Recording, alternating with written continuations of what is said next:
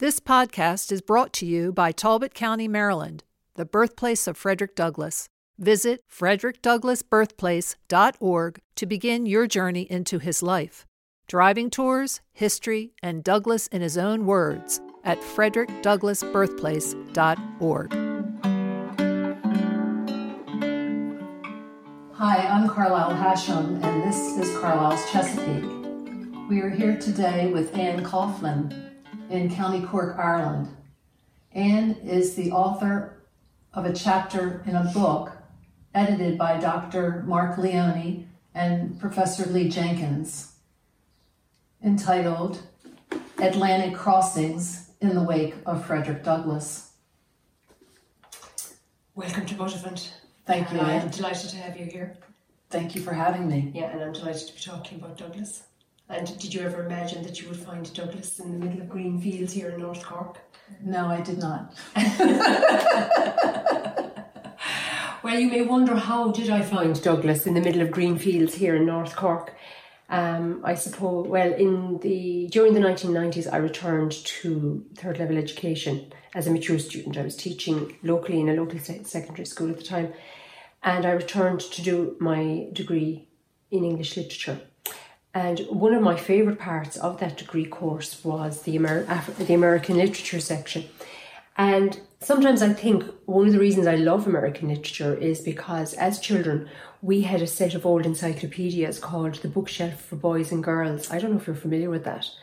And it was filled with extracts from the American classics. It was an American publication, so it was filled with extracts from the American classics and biographies of famous American people, presidents, writers, industrialists, entrepreneurs, whatever. And I just absorbed all of that. I loved it. So it translated very easily into my love for American literature at third level.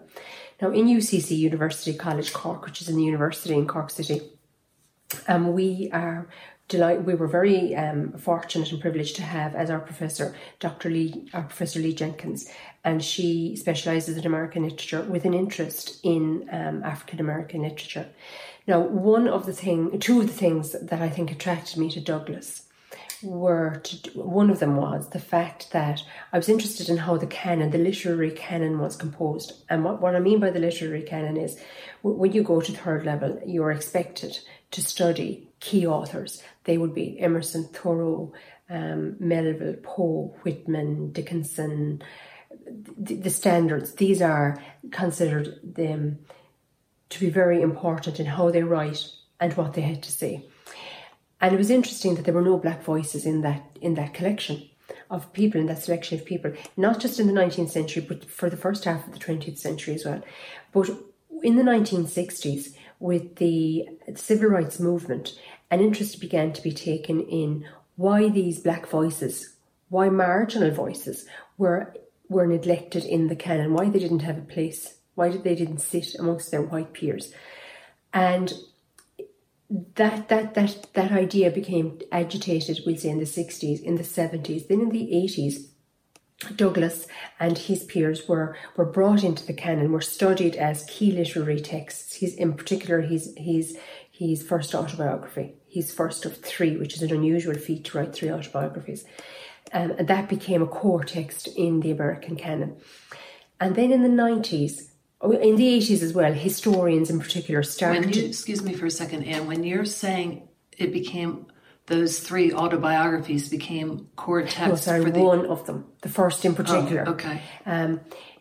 He wrote one of three. But the point I want to understand here is the American canon being that the Irish believed that this would be the American canon. No, well, the Americans themselves, we looked at what the Americans considered important. Oh, I see. And we looked at the fact that they didn't consider Douglass important or a black voice important. Yes.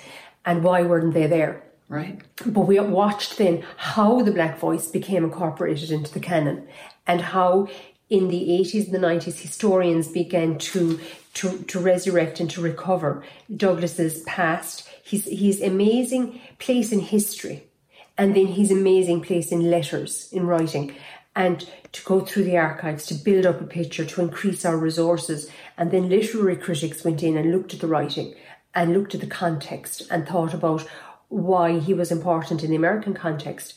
But for us in Ireland, a second thing came into play. And that second thing is the fact that in 1845, Douglas came to Ireland for 4 months and spent over a year and a half in England. So he did a 2-year tour of the British Isles. And that is an amazing thing to think about, particularly when you consider that visit was a formative part of a very long and illustrious career. It was a very important turning point in his life. And that's what interested me. And he was only about 27 when he came, fleeing. Well, I guess you could look at it two ways. He was fleeing from being caught after writing his first autobiography because he was giving himself away more to divulge where he was hiding. But when he came to Ireland, he was a fugitive. He was on the run from the American. He was a criminal, and that's why he had to leave. Why he had to leave America, which is something I'd like to talk about in a minute. But that is those 2 points: the fact that he didn't have a place in the American canon, and how he got that place, and then the fact that he came to the British Isles, Ireland in particular, and how important that was to his development. For practical reasons, there are 3 practical reasons. One, he reprinted his narrative. There's an Irish publication of that. 2, the people he met. He met 2 of the most important social and political figures in 19th century Ireland. And one was Daniel O'Connell, a constitutional nationalist, and the other was Father Theobald Matthew, the apostle of temperance, an advocate of temperance, and a very important figure in Irish social history. So he met these incredible people. But what's really interesting for me, and the reason I maintained a very long interest in Douglas during my undergraduate, I did my master's on Douglas, and I did my PhD on Douglas and Ireland. So I have a long history with Douglas. Yes, he's like the other man in my life.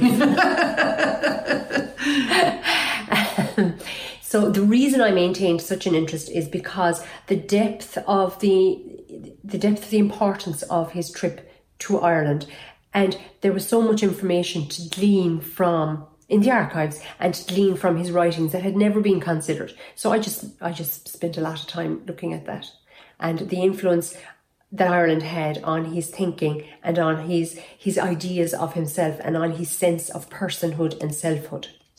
Okay, so let's put Frederick Douglass in a context here. He comes to Ireland, and you're going to tell us more about that trip across the Atlantic Ocean being a mixing bowl. Yeah. But he comes across, and he is still a slave. Yeah. And as a slave, he was never treated as a human being, legally at least, and socially oftentimes as well. So he comes to Ireland, and Ireland doesn't have a black and white society, more or less. But it has its own analogy in terms that it had a nationalist and an establishment divide within society. So Ireland was a very, very divided society. In 19th century Ireland was a colony, a British colony. It was part of the British Isles. It was ruled from London by an English parliament. This was a Protestant parliament. The Irish Catholics were nationalists. They were Irish people who had been colonised hundreds of years before by the Anglo-Normans and had wanted their own independence. We had a separate language, we had a separate culture, we had a separate sense of identity, we had a separate political system, we had a separate legal system. But the English imposed all of their they imposed their language, their legal system, their parliament on the Irish. And the Irish had, and to maintain their power, they had introduced in the 18th century, they had introduced a penal code, which was a code or a system of laws which forbade Catholics from voting, from holding high office in the professions, in the judiciary, in the legal circles, from carrying arms, from education beyond a certain point. So there were very, very from practicing religion. And that's why you would have the mass rocks around the place, because Catholics would have to go into the woods and up into the mountains to practice mass in secret. So these were this is how the Irish Catholics lived. Most of them were tenants of landlords, and a lot of them lived in penury. Now you would have had a farming class as well, but the Ireland of the 1840s, when Douglas arrived, was a very divided society, divided religiously, politically, and in terms of wealth. You had huge swathes of the country lived in abject poverty and were very badly off. There was a huge population in the country. There were over 8 million people at the time. There was quite an amount of immigration from Ireland to England to America. The Ireland that Douglas came to in 1840 was a divided country politically. We were under the British Crown, under the British Parliament. It was a farming country. Manufacturing had been stalled and stymied by the English through various taxes, so that we would never have an advantage over the English. So we were at a disadvantage from many angles. Yeah. So Douglas came into this society, and he was delighted with the beauty of Dublin, the buildings. He was delighted with the hospitality he received, and he was absolutely horrified with the poverty that he saw. He was shocked. And he also then had to negotiate a very tricky path, because his hosts were middle class. They were Protestant, Unitarian, mostly Quaker. They were reformists. They were very progressive. But he found then that he couldn't exactly comment negatively about the poverty that he saw. So it was when he left Ireland that he spoke about the Irish poverty and what he saw, not while he was in Ireland, because he didn't want to upset his hosts. Frederick Douglass was among the most famous Americans of his day, an internationally renowned author, orator, and statesman whose words and deeds helped shape the modern United States. His journey began in Talbot County, Maryland, which honors his legacy with the Frederick Douglass Park on the Tuckahoe. Other locations throughout Talbot County commemorate his birth, childhood, and return trips as an adult, during which he was hailed as a hero. Visit frederickdouglassbirthplace.org to begin your exploration of his life. You'll find free historical information and the full texts of all 3 of his autobiographies. Driving tours through small towns and the countryside help you follow in the footsteps of one of the most significant figures of the 19th century. Douglass once said, "What is possible for me is possible for you." To celebrate that possibility, plan a trip to scenic Talbot County, Maryland, which welcomes travelers to experience more than 600 miles of coastline. Go to frederickdouglassbirthplace.org. Well, let's talk about William Lloyd Garrison and the gentleman who accompanied Douglass to Ireland, and why he came here specifically. Okay, so will we just skip back across the Atlantic to America? Will we? Yeah, let's cross again. So we go back across the Atlantic and take ourselves back to the early 1840s, 41, 42, when Douglas started speaking as an abolitionist lecturer around the circuit. Brilliant speaker, brilliant man, incredible story, very dramatic. In New England. In New England, Massachusetts, Boston. Incredibly well told. And people doubted the truth of his story. Number one, that such an amazing story could have happened and for him to survive it. And then number two, that he could tell this story so well. So he was compelled to write his autobiography to show that he was indeed speaking the truth.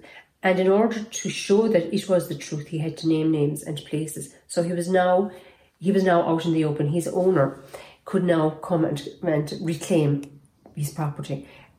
And everybody knew this, including Garrison. Henry Lloyd Garrison was his, you could say, manager. He was the guy who would have organised the abolition circle. He was a printer, a Quaker printer, originally Quaker printer, in Massachusetts. Incredibly progressive thinker, a risk taker, and not afraid to stand up against to defend what was the indefensible in 19th century America. Slavery, yeah. But incredibly focused on what he wanted to do and the message he wanted to get out there, and was prepared to put his time and his resources into that endeavour. So he had abolitionist lecturers on the circuit. Douglas was one of his lecturers, and Douglas is one of his best lecturers. And everybody knew this. So Douglas was now in a difficult situation. He had a best-selling narrative on his hand, his first autobiography. But he was now in a situation where he could be recaptured. So Douglas had thought about doing a tour of the British Isles, and Garrison decided, yes, this is a really good idea. We need to just get you out of the country for a little while. So Douglas was sent to the British Isles for 2 years. Now, the reason it was so easy for Garrison to do this is because Garrison already had a network of abolitionist friends that he knew personally, had met, and was in very regular correspondence with. And these were scattered around Ireland and England. And Douglas wasn't the first black man to come across the Atlantic Ocean to tell the tale of being a slave. No, Charles Lennox Ramon had been in Ireland and spent some time in Ireland previous to that in the early 1840s. And that's another interesting connection, actually, because when Ramon was in Ireland, he toured extensively. There was an address prepared, because there's just another little side story, another story here, in that I had said to you that there was some immigration from Ireland to America because of the conditions that people were living under. The famine, the potato blight had not occurred. No, right. This is just ordinary, everyday poverty before the famine. The famine had... Now, there were small famines. Famine occurred regularly, but there was nothing like the Great Famine, and that's why it's called the Great One.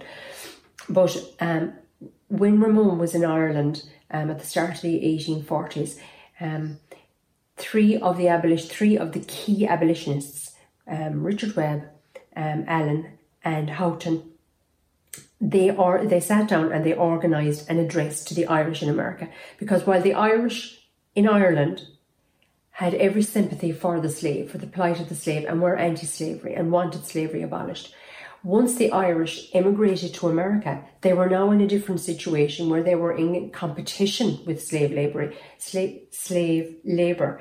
So they were not inclined to advocate anti-slavery.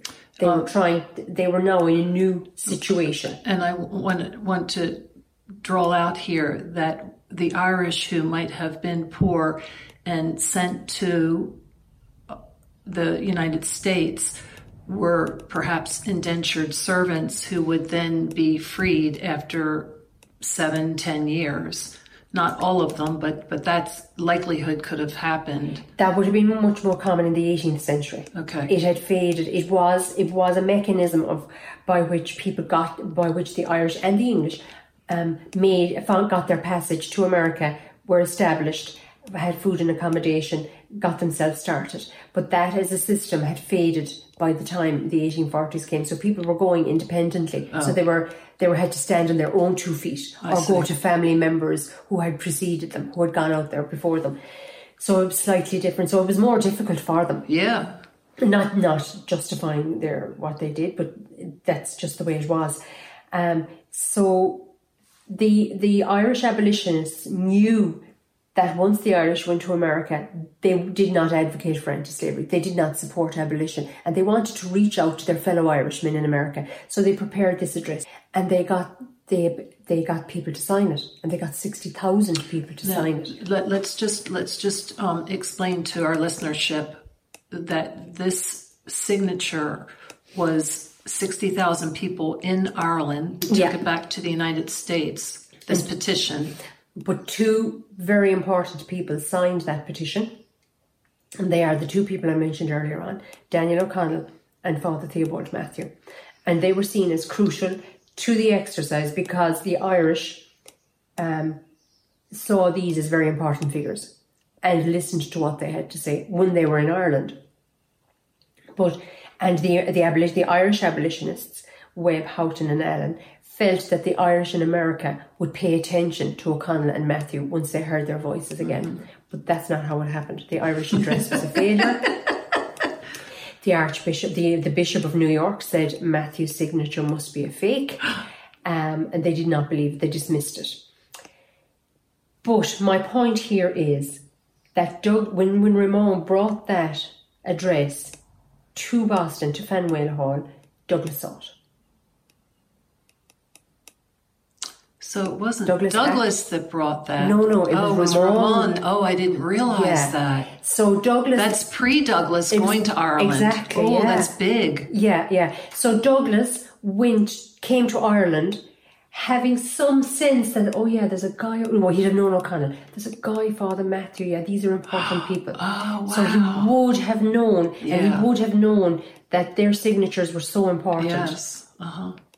That these two people could speak to the Irish population anywhere. Right. The Irish living in America very bluntly said, do not interfere in our affairs. They said back across the Atlantic. Wow. Okay, moving on. Frederick Douglass. Will we go on board ship? Yes, let's go on board ship. So Douglas had to wave goodbye to his wife Anna Murray and their very young children, and she was left on her own with these children, depending on the Anti-Slavery Society to provide her with money and assistance. So, I mean, she really is a heroine in all of this because she had to keep the whole thing going on her own at home. And she, I just want to point out, was a free woman. From the, I don't know about from the start, but when she married Frederick Douglass, she had been free. And so, I'm sorry, go on. So he boarded the Cambria, which was a ship of the Cunard Line. It was the mail packet ship that ran regularly between Boston and Liverpool. It usually took less than 2 weeks, and in this case, it took 11 days, the trip. They usually had room for about 120 people. It could carry up to 120 people, but as the mail always took precedence, that depended on how much mail the passenger numbers would have depended on how much mail they had on board. So getting the post on the ship was the priority. Douglas was part of this passenger cohort, and he travelled with a man, Buffum, who was a carpenter from Lynn, a white man. An abolitionist, a good living man, a self-made man, very wealthy. And he paid for Douglas's ticket. He paid for a first-class ticket for Douglas on board ship. But once Douglas stepped on board ship, he was not allowed into the first-class section. And there was quite a hubbub about this. And in protest, Buffum refused to take his place in first class, and Douglas was sent to steerage, and Buffum went with him. Now, there was another group of people on board ship with them. This was the Hutchinsons, who travelled around America singing, and they were they were great advocates of anti-slavery, and they sang at many anti-slavery rallies, meetings, get-togethers. So they were on board ship as well, and Douglas was acquainted with those, familiar with them, and they used to come and visit him in steerage. So the ship passed quite well. The crossing was fine. There was what amazed Douglas was the mixture of people on board ship. And when you think about it, a ship is like an independent republic, bobbing away there on the Atlantic, and all your you'd imagine all your legal, the strictures that hold you to a nation state, they're not quite so strong on board ship in the middle of the ocean. So it's like a neutral setting. It's like your mixing bowl. So in this mixing bowl, you had a mixture of Douglas and Buffum and people from the northern states. You had Southern American gentlemen, slaveholders, and they were slaveholders. You had Irish, you had English, and you had other nationalities. So you had quite a mix of people on board ship, and Douglas commented on that in his letters. The sailing was fine, and then Ireland, the coast of Ireland was spotted. So they all rushed up on deck and they could see the outline of the west of Ireland, the mountains, the Connemara, and down towards the south, and where it's absolutely stunning. And I always think that some of the best views of Ireland are from the islands. You get incredible views of the country. So the day before they were due to land, in Liverpool, yes, they were going to land in Liverpool. Captain Judkins, I forgot Captain Judkins, he was the captain of the ship. And before they were due to land in Liverpool, he invited Douglas to give an anti-slavery presentation. So Douglas was delighted with the opportunity, came up and prepared to give his demonstration. And he started to read extracts from slave advertisements. And there were gentlemen from the southern states who had plenty of brandy on board. And they started to object and complain and contradict him and try to shout him down. And then other people, but Douglas kept speaking. And he's actually one of the, like, I love oratory. I love listening to oratory. And I would love to have had the opportunity to sit in a room and listen to him speak. Well, he was taller, I've read, than most men of that age. So he was at least 6 feet tall. Yeah, 6 foot, yeah. And then he had a mane of hair. And he was very straight, very tall and very straight. Very good looking, and he wore his hair. He was always beautifully and immaculately turned out. But his voice was incredible. He had a booming, rich voice. He was a great mimic, which is an asset to any speaker. And he was master of all the skills of oratory. His pitch, his tone, raising his voice. Well, when you say he was master, you're going to tell us about Patrick O'Connell and how... Daniel O'Connell, and how he Frederick Douglass came and learned from a master. Well, he had the skills already, and because he was so skilled himself, he could then appreciate another master. Yes. Yeah. So on board ship, here's Douglas, an amazing speaker with a fine, strong voice, well able to drown out the heckling he was getting from the audience. But then other people started to interfere and say, no, leave Douglas speak. And there was an Irish man interrupted and said, no, he must speak. And then then things got rowdy and got loud and got messy. And in the end, the captain had to come up and threaten to put the American gentleman in chains if they did not desist. So they retreated to another part of the ship, and Douglas continued with his presentation. Now, Douglas was well used to this from his time in America, because this would have been his experience around America. However, I think it surprised him that it happened on board ship. But in a way, it delighted him too, because it gave him great grist to his mill, and he made good use of it in his presentations. When he landed in Liverpool, they reported it to a newspaper, who then reported it, and they made sure that it was heard about throughout the British Isles. So it was, even in a neutral space in the middle of the Atlantic Ocean, on board ship, slavery and its adherents followed Douglas and tried to control him, tried to silence him. And the crowd, being those on board, and the captain sided with Douglas. No, we want to hear this story. And that just gave Douglas a taste of what was to come. Mm-hmm. The taste of the support and the equality he would experience in the British Isles. And that is one of the reasons why his trip to Ireland and the United Kingdom is so important. And you've just set the stage. We will be talking more about Douglas as he comes to County Cork. Thank you so much. You're welcome. Thank you for listening. Please go to my website, carlisleschesapeake.com, to hear more in our series about Frederick Douglass. This podcast is brought to you by Talbot County, Maryland, the birthplace of Frederick Douglass. Visit frederickdouglassbirthplace.org to begin your journey into his life. Driving tours, history, and Douglass in his own words at frederickdouglassbirthplace.org.